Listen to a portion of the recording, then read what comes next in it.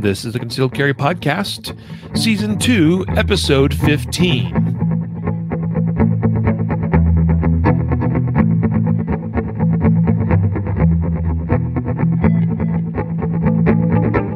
And welcome to the Concealed Carry Podcast, part of the ConcealedCarry.com network, brought to you by Excess Sights.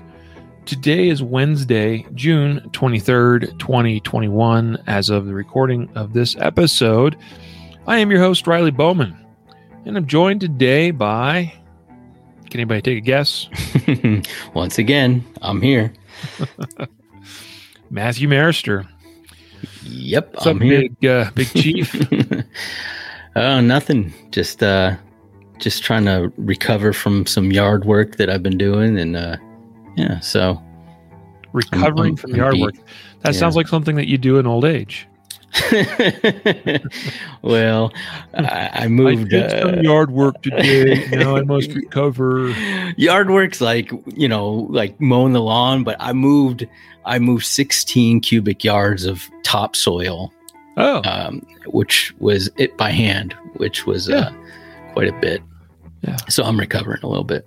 He's recovering. He's a recovering yard worker. No, I know that feeling, man. When I say that sounds like something you do in old age, yeah, I definitely feel every one of my years. And I just had a birthday too, so. Yep, just Monday, right? My wife's like, "Hey, how does it feel being a little bit older?" I said, "My body is, or my numerical age is slowly catching up to where my body actually feels." It happens. It happens. Anyway, welcome guys to the podcast. Today we are talking about efficiency in the draw stroke, which actually coincidentally is the topic of the most recent Shooter Ready Challenge, as found at shooterreadychallenge.com. It'll be an interesting topic of discussion today. I mean, the draw stroke, the draw itself, drawing and getting the gun out from wherever it is you carry it, is the first step to actually engaging in a gunfight if you have a need to do so. So kind of important to be able to figure out the draw stroke. We're going to talk about how to make that more efficient and to work better for you. But first, today's episode brought to you by LaserX Dry Fire Software, as created by the team at laserapp.com. That is LASRAPP.com. You guys know, if you've been listening for any amount of time, I've been a user of the Laser software for a long time. LaserX been out for a year or two and is, in my opinion, the best version yet, because it allows me to actually use my phone or my iPad or whatever it is that I have that has a webcam and an internet connected browser, because the LaserX software runs right within the browser. It works surprisingly well considering that fact. But if you prefer a more classic application on your computer, limited to PCs only, you can always, of course, go with Laser Classic. But I like LaserX, and also LaserX does have the ability to, if you want, to purchase it on a month-by-month basis. So it brings down the entry, the cost of entry a little bit from buying the full-on license of either Laser Classic or a lifetime license to LaserX. And that's a good thing too. There is a lifetime license available for LaserX. So you don't have to be paying month by month for eternity. So that's the cool thing about what these guys got going on at the laserapp.com website, is they are constantly working to make things better and make more options for more people. As you'll see in the Shooter Ready Challenge video this month, I've been getting more and more creative about how to use the LaserX software in my dry fire practice to test and validate my dry fire practice and methods. And that, I think, is where the value really lies. LaserX gives you precise dry fire time and accuracy data that you can actually take something from. Now, I don't put a lot of effort or not so much faith, that's not the right word, but like I don't get too hung up over the specific accuracy data that LaserX provides. I'm looking for ballpark. Am I in the zone or am I not? Okay. This is, to me, and people that like buy these, you see competing software out there, Matthew, right? Where people buy a laser cartridge and then they get one of these various apps that now exist out there. And for them, dry fire seems to consist of press trigger, click, get laser shot on target, and then rack slide and repeat. And they're like going for accuracy. To me, that's not really where the value and the benefit lies. For me, it's, hey, am I in the ballpark? And then what's my time? Okay, because that's, up until now, that's been the hard thing to measure in dry fire, is how fast can you get certain things done? Right. All the possibilities are endless and limitless with LaserX dry fire software. Again, from lasrapp.com. We encourage you to check them out. Also, today's episode sponsored by Next Level Training. Nextleveltraining.com is the website where you can find them. And of course, they are the makers of the fine SIRT pistols. I got my P320 full-size SIRT model here. Great dry fire tool, especially when you're trying to do dry fire training with a laser dry fire app like LaserX. And you need to be able to gather data on multiple shot strings. That's again something that's been really difficult to do up until now, unless you're running a double action gun. It could be a revolver, but double action semi-automatic, for instance, with a laser cartridge. But most people are probably using striker fired guns, which means click, rack, click, rack, click, rack. Not very productive. And all the other laser type handguns are not as not as accurate in their size or shape or feel or anything. They're expensive, but they're absolutely worth it. I think this is the best one. This thing here fits in all my 320 holsters. Yeah. And here's the SIRT full size model, and here's my P320 full size, or P320 X5. Okay, I mean they're pretty much, the X5's got a slightly longer barrel, but these are basically the same gun. Yep. So check them out, guys. Nextleveltraining.com. Check out SIRT pistols and all the other training tools on their website. We appreciate them for being sponsors of the show. We do need to get into the topic. So draw stroke efficiency. The Shooter Ready Challenge video this month, it really kind of focuses or hones in on one specific aspect. But I've found that just that one thing for a lot of people actually fixes a lot of problems in draw stroke efficiency. We can really certainly get into the weeds with a topic like this. Like, we can really break down every step of the process, like getting your hand to the gun, getting your cover garment cleared out of the way, how you establish your initial grip on the gun before it even leaves the holster. I mean, we could really get into the weeds on efficiency in the draw stroke. And we'll see how far we take this today.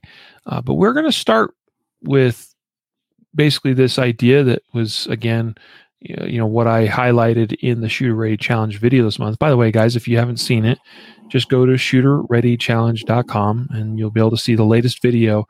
There is the June 2021 Shooter Ready Challenge video, and you can watch this after you listen to this, or if you're listening to this not live, you can pause and come back after you go check that out if you'd like.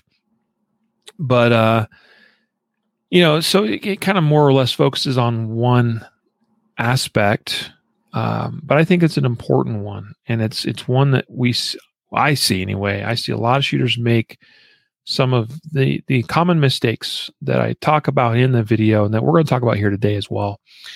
Now, again, as I kind of alluded to a moment ago, why this is important, draw stroke efficiency, because this quite literally could be something that saves your life.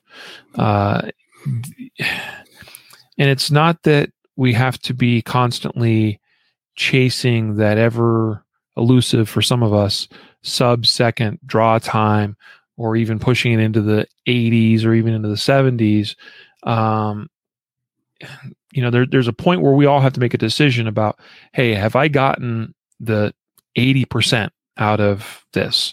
Meaning, the Pareto principle, the 80-20 rule. Have I gotten max benefit based on the effort put into it up to this point? Because from here on forward, I'm probably seeing diminishing returns based on, as we go further and further to the high end of performance, it takes increasing amounts of effort to make what seems like very small gains.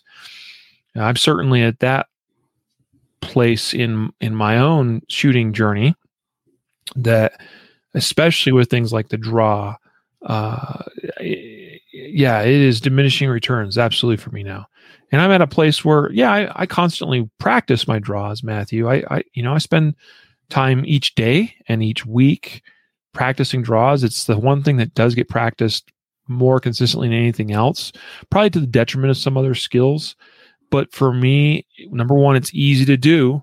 So it's convenient, because all I got to do is, like the gun I've got on my waist right now, I can safely unload it and just get in a dozen or 2 dozen draws right here at home.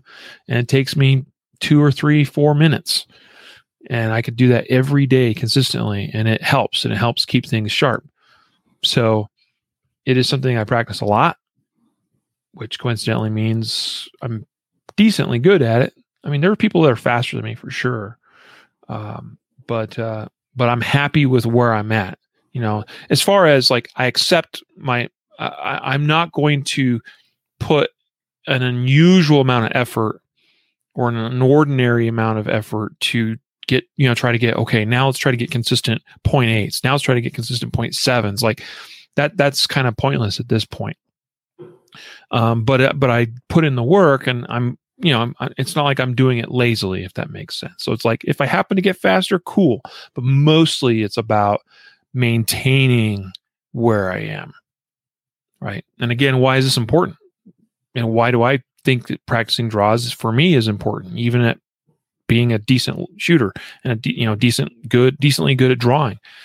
Because nothing else matters. Like, I could be the best shooter in the world. I could be Max Michel. I could be Rob Latham. But if I can't, and by that I mean I could be as good as shooting at them, I could be as fast at shooting as them. But if I fail in getting my hand to the gun, getting the gun out of the holster, getting it up on target, and firing that first shot, if I fail somewhere in that process, doesn't matter how good of a shooter I am. Doesn't matter how good my tactics are. Doesn't matter how accurate, how fast, how good of a trigger finger, whatever. None of that matters if I can't get the gun out of holster and on target. Yeah, I should have, but no, you mentioned something, and I didn't want to interrupt, because you were hitting some good points. You mentioned about training to the detriment of something else, like, and I think we can end up doing that in training your draw stroke, like you said, is super critical. But like, how often do we train our draw stroke in different ways, like one-handed, right? Or in a sitting position, or practice in our vehicle, or something like that, right? So we might get to like a 1 second draw time where we're standing and we have a t-shirt on. But do we ever practice it with a coat or, different clothing, or in these other contexts? And if we don't, because we're trying to get a 0.9 second draw, and we don't do, these other things, at a certain point, it's like, okay, yeah, you're really good. You took off a 1/10 a second. That's awesome. But if you need a draw when you're wearing your jacket that you wear, 90% of the time in 6 months of the year, maybe that's a portion of your time that you should spend doing that, rather than So I think this isn't a podcast about priority of training or prioritizing what you train for, but I like that, you did touch on that, and I thought it was important to kind of circle back. Mm-hmm. Well, and again, yeah, we do need to get to the meat of what we originally came here to discuss today, but I've talked about it on the podcast before, and I think the most basic thing that we can do on a daily basis is get up in the morning, whatever your usual routine is, but when you get dressed for the day in the clothes that you'll be wearing for that day, and you're strapping on a holster and all that stuff, take a minute and do 10 draw strokes with whatever, because that way you are actually practicing that day before you go out the door in the clothing and accessories or whatever that you are wearing actually that day. Performance is, as far as like how well you'll perform, especially like at a subconscious level, is going to be greatly affected by not just the total number of repetitions you've had collectively over all time, but also how recent those repetitions have occurred. Recency and memory is important. So, I mean, like you can have 10,000 draw strokes under your belt, but everybody knows, because it just makes sense. And we experience this with all kinds of things in life. If it's been 3 years since you've pulled a gun out of a holster, it doesn't matter. You've done 10,000 draw strokes. Yeah, you're going to be better than that, than somebody that's never done it before, or better than maybe a lot of average people, because you put in a lot of time or effort or whatever, 3+ years ago, but you are going to be rusty. And so, getting that frequency of practice is a big factor in how well you can perform cold and on demand at any given time. And by the way, if you have done 10 or 20 draw strokes in the morning before you went about your day, are you even truly cold? Right? You're less cold than you would have been. I don't know if I'd say I'm warmed up, but I'm in better shape than I otherwise would have been, because there's true cold, which means, haven't done it, haven't touched it in X number of days or weeks even. And there's lukewarm, meaning that morning I did 20 effective repetitions meaning getting my hand to my gun, getting gun out of the holster on target, seeing 20 good sight pictures, getting 20 good trigger presses, and then load back up safely, back in holster, go about your day. I guarantee you that's going to be a benefit to you if today's a day that you got to use your gun. Yeah. Awkward pause. No, I'm just, we definitely should be doing that. I mean, I think it's one of those things where I try to incorporate that into anytime my gun comes out of the holster. I try to make it into, a draw stroke, or, doing a press check before you go out. You press check and kind of go back into the holster, all in the same kind of a reverse draw, right? So those fundamental movements are still kind of being used, rather than kind of like, well, this is an administrative reholster, so I'm just going to kind of sloppily throw my holster in there, pull it out. I think if you do those things, those fundamental movements, even in administrative type moments, that's reinforcing as well. Mm-hmm. Yep, I agree. Seems like my video is lagging a little bit, but hopefully it'll catch back up here shortly. Yeah, your audio's fine. So yeah, just like a Chinese movie, like with subtitles and stuff. Yeah, I mean, I got a good comment here from Jake. I believe that proper practice leads to consistency. From that consistency leads to efficiency. Yeah, I think so. I mean, as long as you learned what was efficient to begin with, like, everybody knows the phrase, practice makes perfect versus perfect practice makes perfect, right?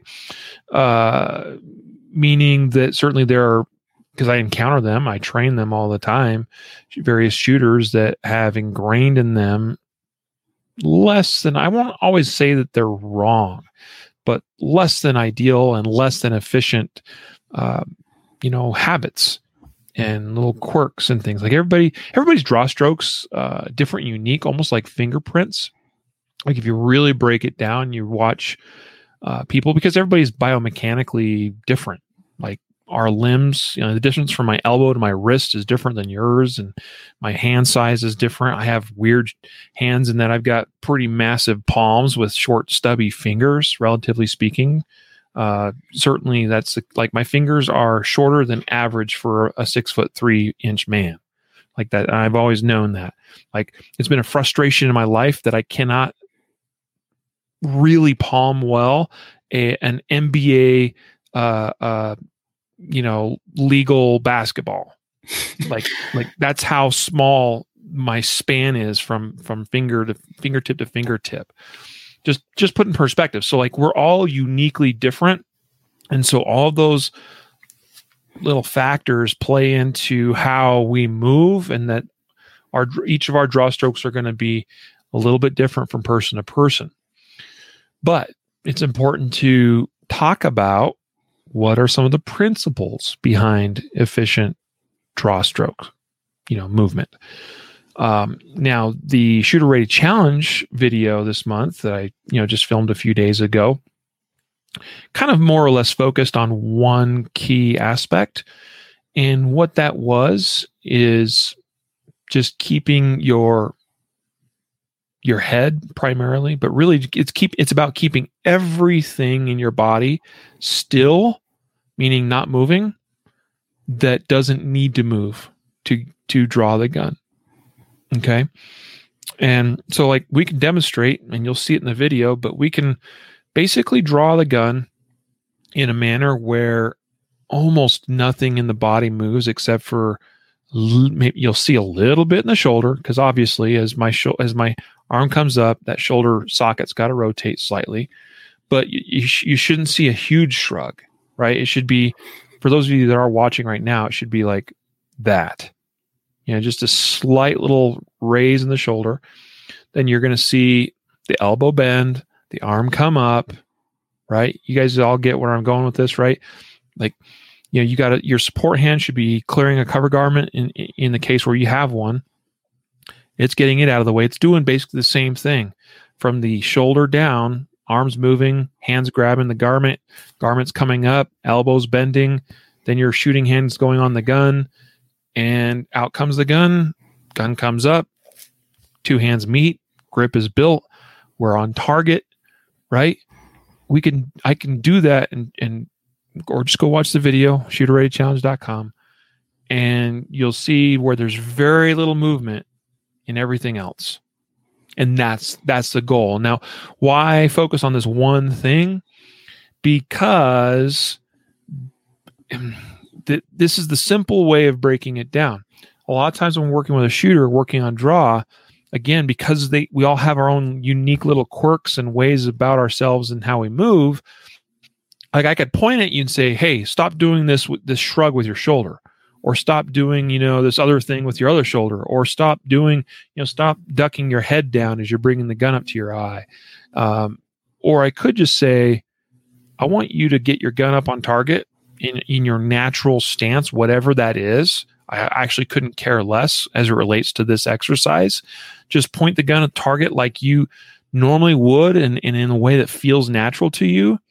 And then let's go back to the holster without moving anything other than what has to move. Right. And then let's try to get back up on target again without moving anything other than pretty much your hands and arms from the shoulders down.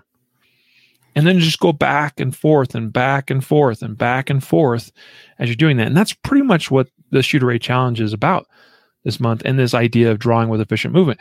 Because if you focus on only, it depends on the person's brain. Like some people can think it makes more sense for them to think of it in terms of, if I focus on only moving what has to move to draw this gun and get it up on target. Conversely, some people prefer to think of it as I'm going to try to keep everything as still as I can while I'm drawing the gun. It doesn't really matter, but that's the idea. Because efficiency in this regard means that we get the most work done with the least amount of effort. That's what basically the definition of efficiency is.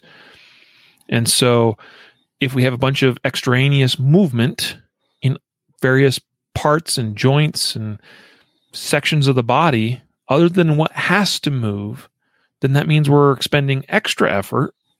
And as it relates to getting a gun up on target and getting your first sight picture, and that first sight picture is super important because that's what allows you to take that first shot. And the first shot, if it hits the vitals, like chances are you're going to succeed. That's how critical that is. All of that has the potential and usually is thrown out of whack when we have extraneous movement in the body. Because every extra little movement we do that's not specifically related to drawing the gun is a variable that means each presentation of the gun, each draw can be slightly different from one to the next. Yeah. So, as if I was to rephrase that or kind of recap that, I would say the more efficient you are, the better chance you have to being consistent because you're not putting as many variables into the mix. So, not only will it make your draw stroke quicker, it will make you more consistent with, the presentation of your firearm and getting it, to where it needs to be. And I think also, it probably, as you remove these failure points or these points where, you could interject, something to go wrong, right? When you start smoothing those out or eliminating them, you have a better chance of being able to draw not just that one specific draw, but I think, in less than ideal situations, like let's say the shirt slips slightly or, it doesn't go quite as smooth. I think if your fundamental, motion with your draw stroke is already kind of pared down to what's necessary, when those little snags hit, you're better able to adapt to them. I think it could be just from practice, but I think it also just comes to it's less complex for your brain to kind of figure out, hey, how do I have to overcome this little bump in the road that maybe I'm not used to, or I don't practice this, my shirt slipping or what it might be. Mm-hmm. Yeah. A comment from Eat, Shoots, and Leaves Tactical on YouTube saying, the tricky part is identifying that movement in ourselves. Got to film yourself, adjust, repeat, or practice in front of a mirror enough that you can memorize what the right way for you feels like. I don't disagree with that necessarily. I do think that we are capable of, again, and the best way to do it is to start already in your natural stance, gun up on target, aimed on whatever, okay, whatever you use for a target for this, and just bring the gun back and put it away in the holster. And being, it's pretty much just trying to hold still as you reholster the gun, and then you just try to reverse that and come out and back and forth. I think a person can make, in other words, what I'm saying is I think a person can make some progress in this regard by just trying to hold still as you go through the draw stroke. But yes, you do want, I think, to either have somebody observing you and giving you feedback, filming. And of course, that person that's observing and giving feedback needs to have some measure of competency and knowledge about what's important as it relates to this. And then also filming, everybody's got a camera on their phones these days pretty much. So set it up, record yourself, and analyze.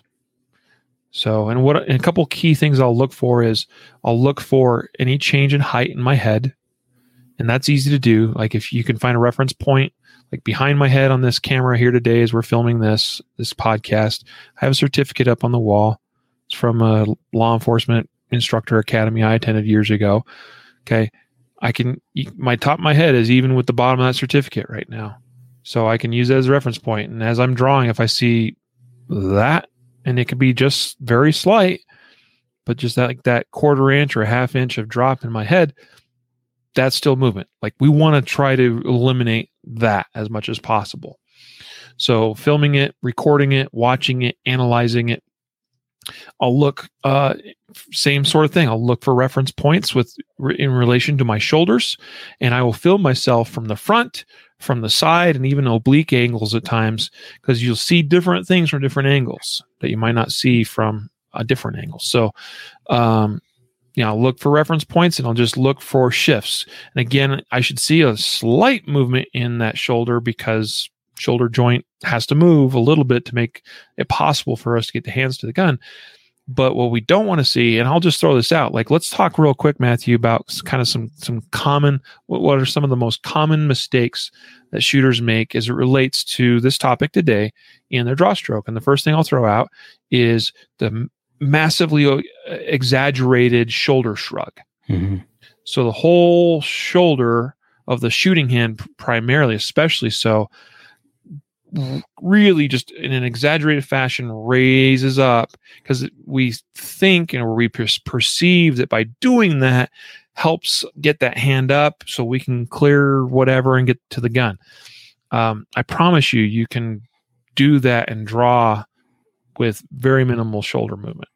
Yeah, and sometimes I think that also bleeds into or kind of goes along with kind of like a side to side motion. Like if you're trying to draw you lean to the opposite side, to the support side.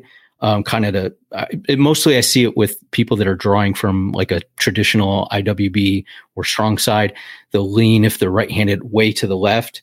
It is a movement in the shoulders, but they're also moving their hips. So that's a big, that's obviously not what we want to do if we can. And it's a tell too. Like, honestly, from a like tactical perspective, the less movement I have as I draw my gun, the less attention I'll draw on myself. Like, if I'm looking to capture the element of surprise, right? If I'm in a situation where I'm kind of waiting for my turn, waiting for my go signal to be like, oh, now's the time to go, because this guy, this threat, this robber, whatever, has turned his attention away from me momentarily.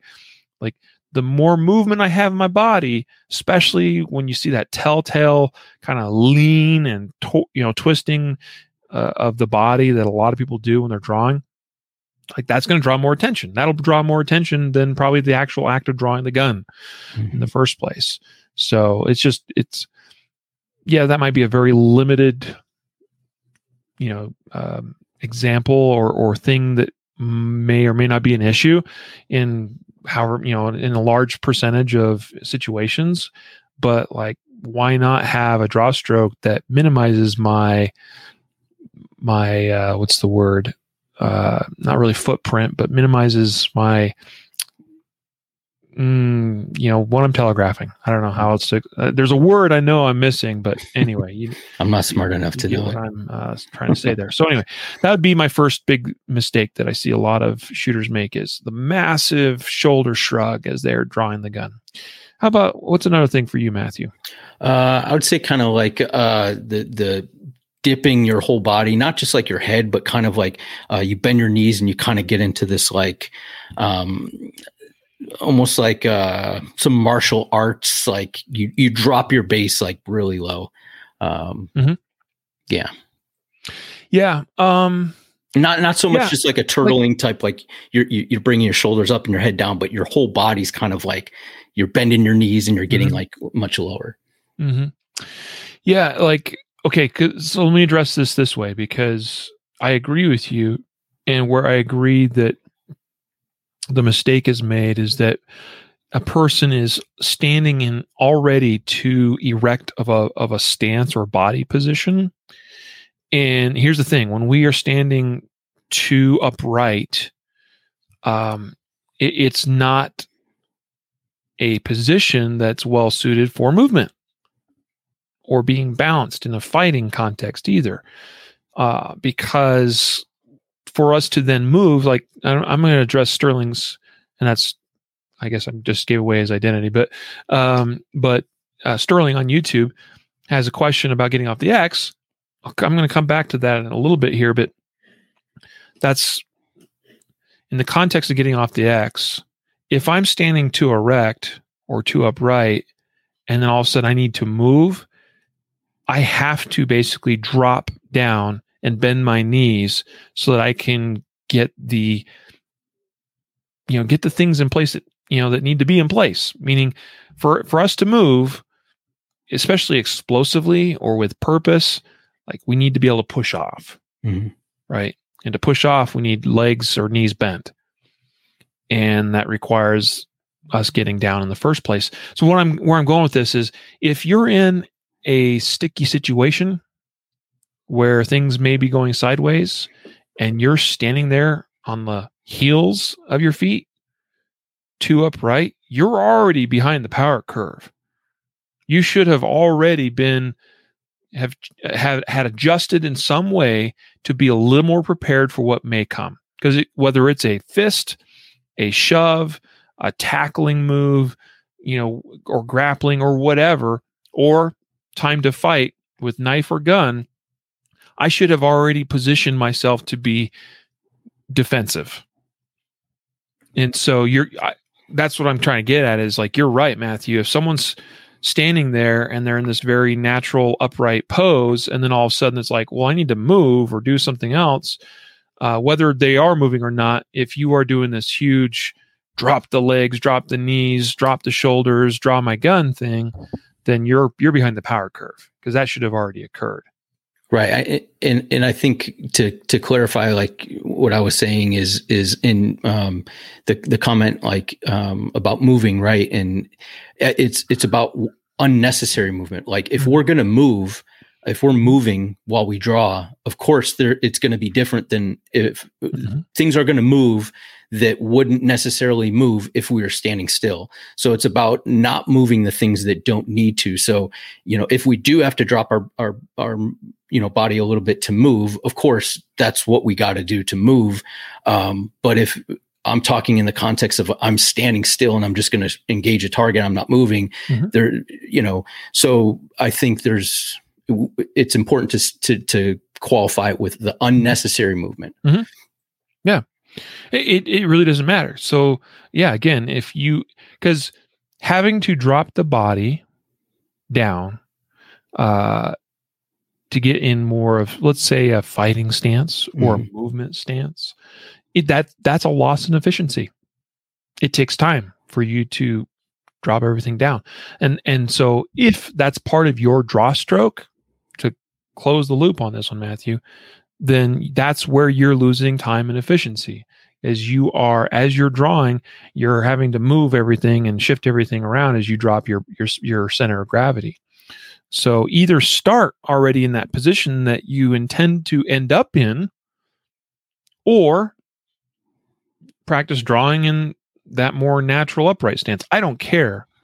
Okay. As it relates to what we're talking about here today, this is about minimizing body movement in parts of the body that don't require movement to draw the gun.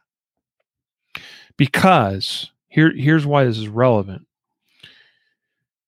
If you stood there and just practiced in an upright stance, just drawing in a manner like we were talking about today, but then suddenly you find yourself in a context where you needed to be moving and you were already in more of a low center of gravity stance of some kind, fighting stance, this will all carry over. It will all carry over. Yeah, there'll be some minute differences, perhaps. Maybe the gun position relative to your hand will be slightly different. So there's some of that maybe needs to be figured out. But as far as it relates to you not having a bad habit of introducing other unnecessary movement to your draw stroke, that won't be part of the equation. That's what I'm trying to get at.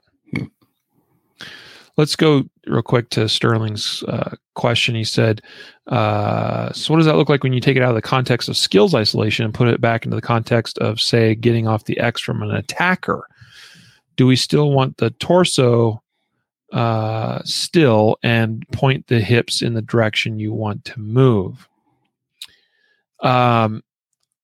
Yeah, I'm saying that here's and this is the terminology I use in the Shooter Ready Challenge video.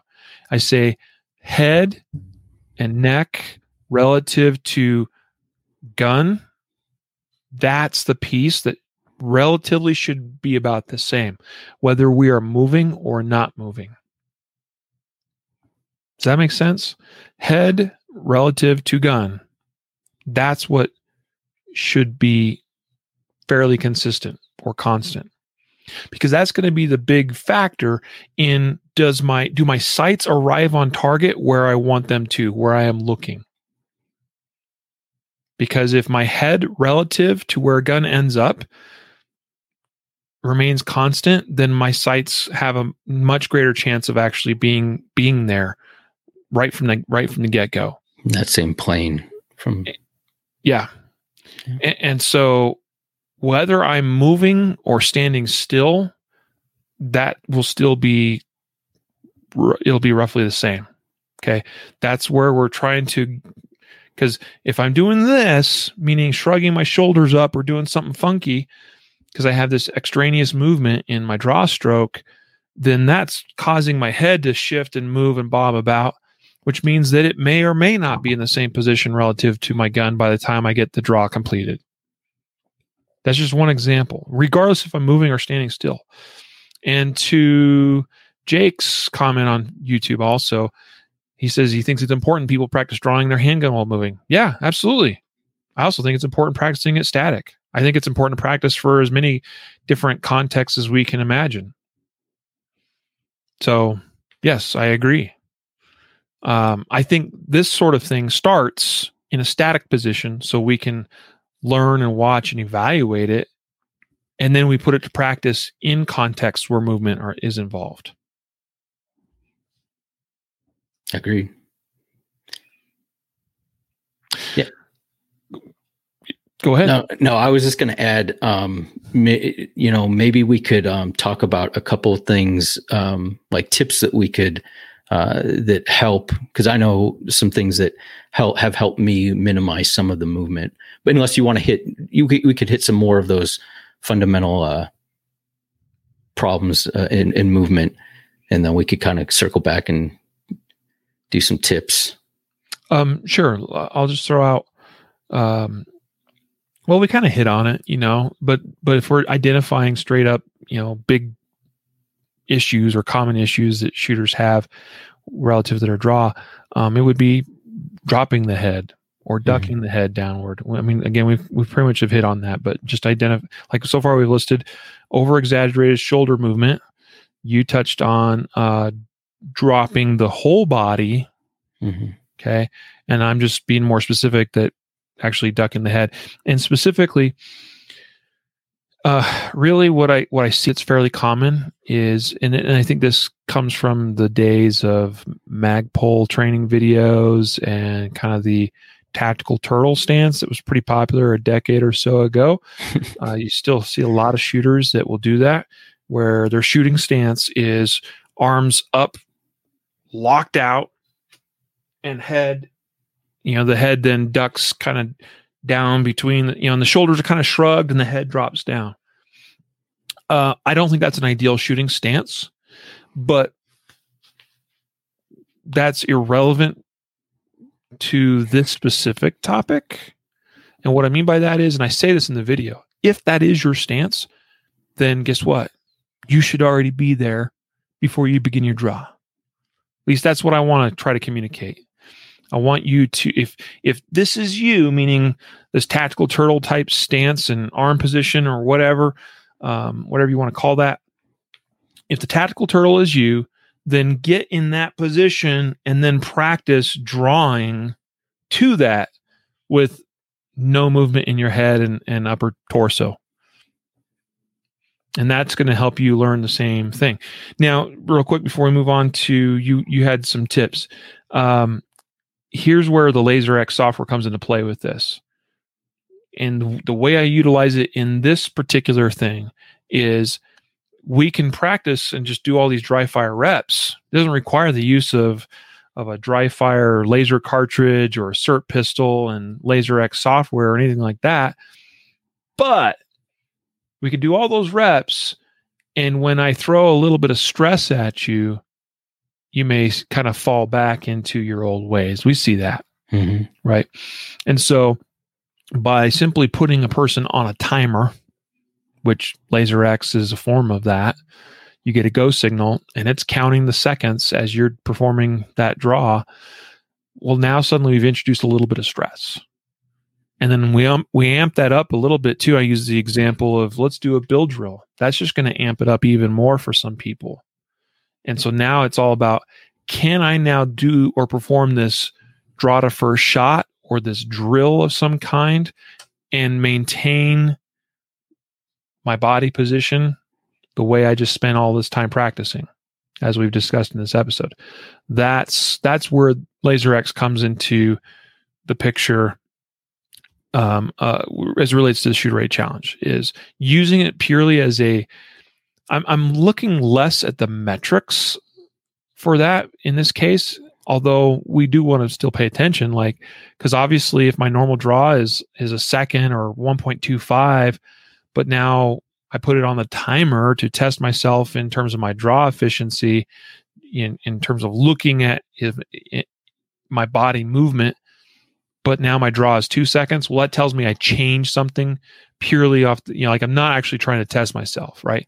So we need to do real actual draw strokes and first shots and build drills to create a little more stress, and then look at ourselves and analyze our video or in the mirror or whatever it is to say, yeah, I've got it down now, or no, still need more reps to burn this in. Yeah. Yeah. Yep. One thing that popped in my head as you were talking was something that I still sometimes, if I haven't been practicing a draw, will kind of creep in is getting the strong side elbow and kind of I'm not dipping my shoulder, but letting it kind of get away from the body rather than keeping it tight to the body where it facilitates a easier or more efficient movement. And so, I pick that up on sometimes, through video watching, and I'll see my elbow just kind of start to drift a little bit away from my body. If you're not watching the video, if you're just listening, kind of, as you draw, right, instead of, keeping everything kind of tight, getting that elbow away, it's introducing unnecessary or wasted movement. And one thing that I've done is I've tried to stand a little closer to a wall on my strong side sometimes, in practice drawing it, and it kind of forces you to keep that arm in. And that's one thing that I've done to just kind of reinforce, hey, that elbow is getting out there a little bit. Mm-hmm. So. Yeah, if you want to just get in so this would be my tip, and it's related to yours then. If you wanted to get in just kind of your natural arms hanging at sides position or whatever, we could talk about a defensive fence position or hands up position. It doesn't really matter. But if you want to think about it in terms of wherever my arms are, if I can just simply move from the elbow down to hand on gun, that's how I think of this. And that'll help you from really flagging those elbows outward or doing kind of the chicken wing thing. Mm-hmm. So, I'll tell you based on my personal anatomy that arms hanging naturally at sides, if I was just to bend my elbow, my hand will not get it'll be beyond the gun. It'll be past, where it needs to be. It'll be about 2 inches probably more in front of my center line, my midline, and my gun is more like at 1 o'clock. So there does need to be a little accommodation in the elbow and in the shoulder to actually get that hand to where it needs to be. Now, some of you, particularly those of you that can carry more midline, see, with my anatomy, carrying a gun at 12 o'clock does not work. It doesn't conceal as well as having it a little bit off midline. But some of you can, and therefore you may be able just to move your elbow or your arm and hand from the elbow down and just swing it up and in and be right on the gun. And that'll be really, really efficient. But yeah, that's a great tip. It's just avoiding the chicken wing. Mm-hmm. Yeah. For those of you that carry on the hip, so like 3 o'clock, 4 o'clock, 4:30, this all gets a little bit more difficult. Purely from an analyzing different carry position standpoint, looking at where hands and arms need to move to reach guns, just looking at it from an efficiency standpoint, it answers the question of, is appendix faster than 3 o'clock or 4 o'clock hip carry? Yep, it is. Because I can move less stuff to draw the gun from appendix position. It's as simple as that. But so recognize that if I got to go back to 4 o'clock, let's say, slightly behind my hip, carrying IWB, then my elbow and shoulder has to rotate to the rear because it has to. That's where the gun's located. Well, that's more movement. It's less efficient. It telegraphs more, but if maybe we don't necessarily care about that. I don't know. But just purely looking at it from a movement perspective, yeah, there's more movement involved.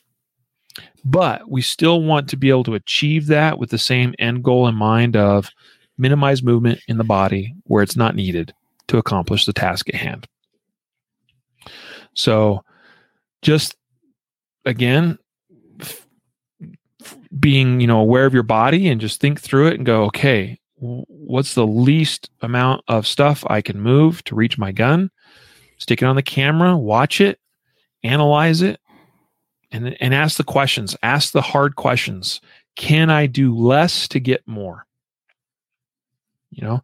And that's a very great question to ask about anything shooting related or self-defense related. Can I do less to get more? And oftentimes less is more. It's not always easy. It's a simple concept, but it's not always easy to realize that stuff, to discover those things, or to actually put them in practice. Because sometimes it feels awkward. I'll tell you, when I first, what felt more natural to me, Matthew, early on, was doing the big old torquing of the shoulders and the torso and chicken winging the elbow out to get my hand on my gun, because that felt, for whatever reason, more natural to me. Trying to retrain my body to do it a lot more simply felt less natural. But the truth of the matter is actually less work and therefore more efficient. So the more efficient, less work path feels more awkward, at least at first, for most people. And that's where this is kind of tough. Mm-hmm.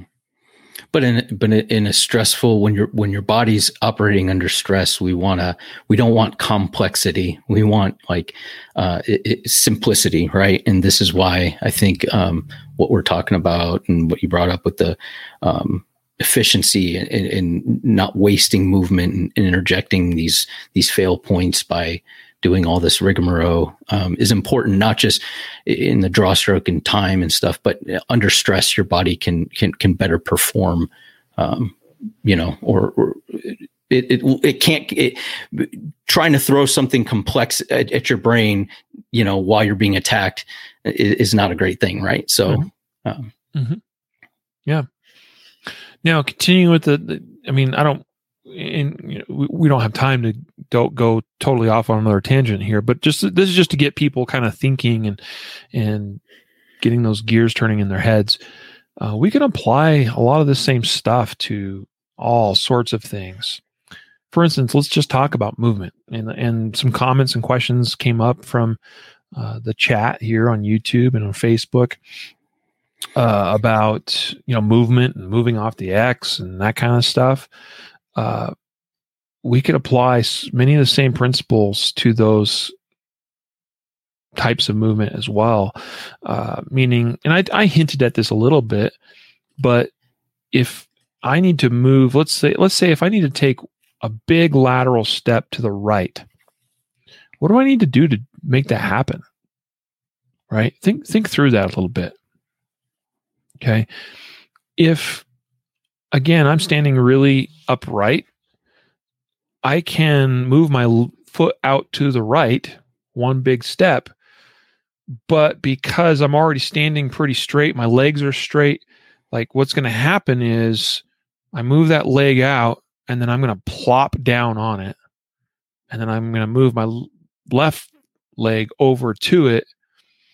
And it's just going to be kind of this rocking sort of motion, which if during the time I'm doing that, I'm drawing or I'm trying to shoot, that's going to be a lot of extra movement in things, especially if I'm trying to do this while shooting. It's going to be terrible. I won't be able to shoot very effectively while I'm taking that side step because it'll be very bouncy.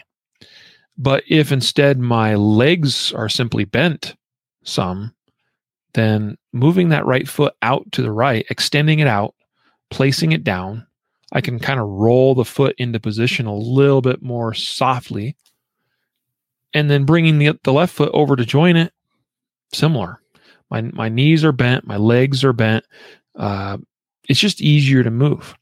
Talking about transitions, if my knees are bent, I can drive or move those hips and legs in the lower part of my body more efficiently than if I'm standing upright.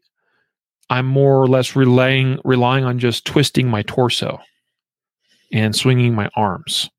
But if my knees are bent, I can actually pivot a little bit more all the way down into the knees and into the hip bones and actually make much more efficient, more precise movements just by having my legs bent somewhat. And this may not be as intuitive or as obvious to some of you listening, but I promise you, if you just test this stuff, if you just put it on the timer, like it'll prove itself out again and again and again. So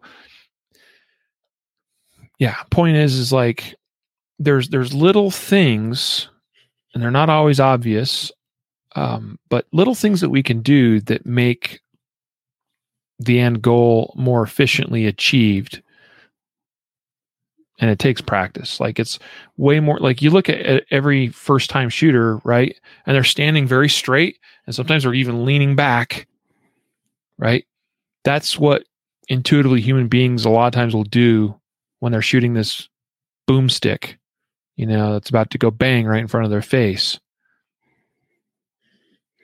In other words, it takes effort and training and practice and time and repetitions for us to ingrain in ourselves the better path, the more efficient path, the better way of doing things. Agreed. It doesn't mean that we go seeking things out that are awkward for the sake of that, right. Saying that, well, because this feels strange, it must be right. No, that's not what we're saying at all. Just saying that there are a number of things as it relates to shooting a gun that usually don't feel as natural or as intuitive.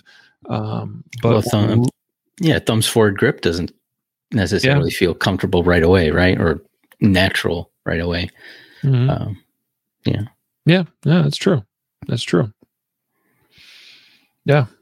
I mean, oh man, again, we could really get into the weeds in terms of what's more efficient, what works better with some of these things, like even down into the grip itself and your arm positioning, and like how I used to be very, arms straight out, locked, elbows locked in, thinking that was the way that was going to permit better recoil control. But the reality is that it was not as intuitive as what I thought. Anyway, point is, back to the draw. Again, draw to first shot is, I think, one of the most important metrics for any defensive shooter. And that means any opportunity we can take advantage of to get more efficient at performing that is a win in my book, within reason. Meaning, again, we're not talking about chasing after ridiculous, low times or anything like that. Lower is always arguably better, but it gets to a point where we've gotten the most benefit that we can without wasting or throwing away a lot of time to try to get that time even lower. If I was to throw out, and we've kind of talked about this before, but if you're someone that is close to that 1 second mark, really anything under 1.5 seconds, draw a first shot, is respectable. I really like to see shooters down under 1.25.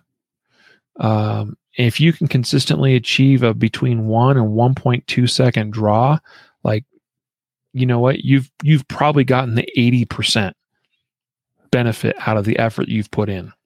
And to get much better than that, you'll have to spend a lot more time that maybe could be applied to other things better.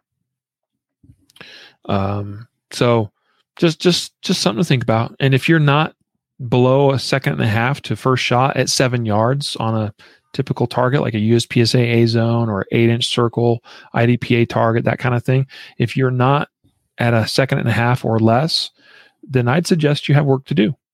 And chances are you will find in your movement and a lot of times it's just even getting the hand to the gun, you'll probably find some efficiency opportunities to tackle and to get better at, and it'll probably make a big difference for you. So I hope this episode's been helpful for people. Oh gosh, one last question from John. In competition, do you compete from appendix? No, not yet.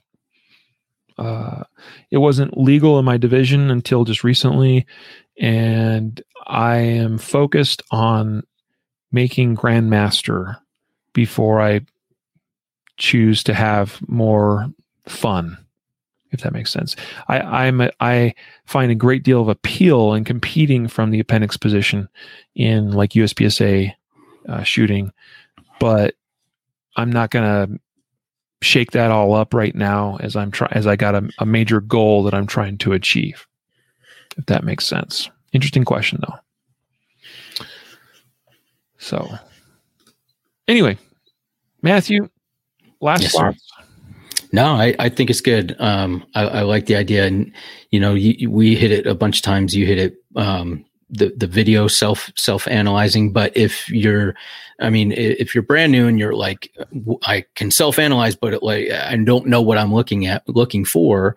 That course that you did, the Draw Like a Pro course, is a fantastic, fundamental, it will help you diagnose your own movement, wasted movement, and how you can better break down the draw stroke into parts and better, become more efficient with your draw stroke by practicing it in individual segments and then putting it together. So that course is fantastic. Well, I appreciate you for saying that. And that's a great point. As it relates to this topic in this episode today, I think I could actually probably add some things or even refilm that course and make it even a little bit better with some lessons I've learned in the last year. But I do think that it's got a lot of meat on the bone for people to go check out the Draw Like a Pro video course. That's a great place to start to learn to get better at the draw. And that's one of the reasons why I put that together, is just because of how important I think this skill is for defensive minded shooters. Mm-hmm. Today's episode, again, sponsored by LaserX dry fire software from laserapp.com, and also the Cert pistols and other fine dry fire training products from nextleveltraining.com. Before we let you go, we do need to announce some winners of our weekly podcast giveaway. We do. This week, giving away a $50 gift card to SSP Eyewear. So you can get some great eye protective glasses from SSP Eyewear. $50 worth. It's a nice value. Go a long ways. And again, this is a gift card voucher type thing. So even if you choose to spend more than that, you're going to get the $50 credit and be able to, get a good deal. So this week's winner, please, Matthew, if you would, drum roll. This week is Steve K. You've won Steve K. Steve, congratulations, Steve. Yes. We will get in contact with you, get that $50. It'll come in the form of a code that we'll send you that will be usable on SSP Eyewear's website. Matthew, what are we giving away next week? One of these, not this one because it's on my head, but probably sweaty and you won't want it. But we'll give you a brand new one of these 911 Flight 93 ball caps. Nice. Yeah. Yeah, we still have a few of those left from a couple years ago when we gave out a couple thousand of them at the Concealed Carry Expo. So, but not too many of them left. So one lucky winner this next week. Guys, don't forget to go to concealedcarry.com/podcast prize to make sure you're signed up for the giveaways.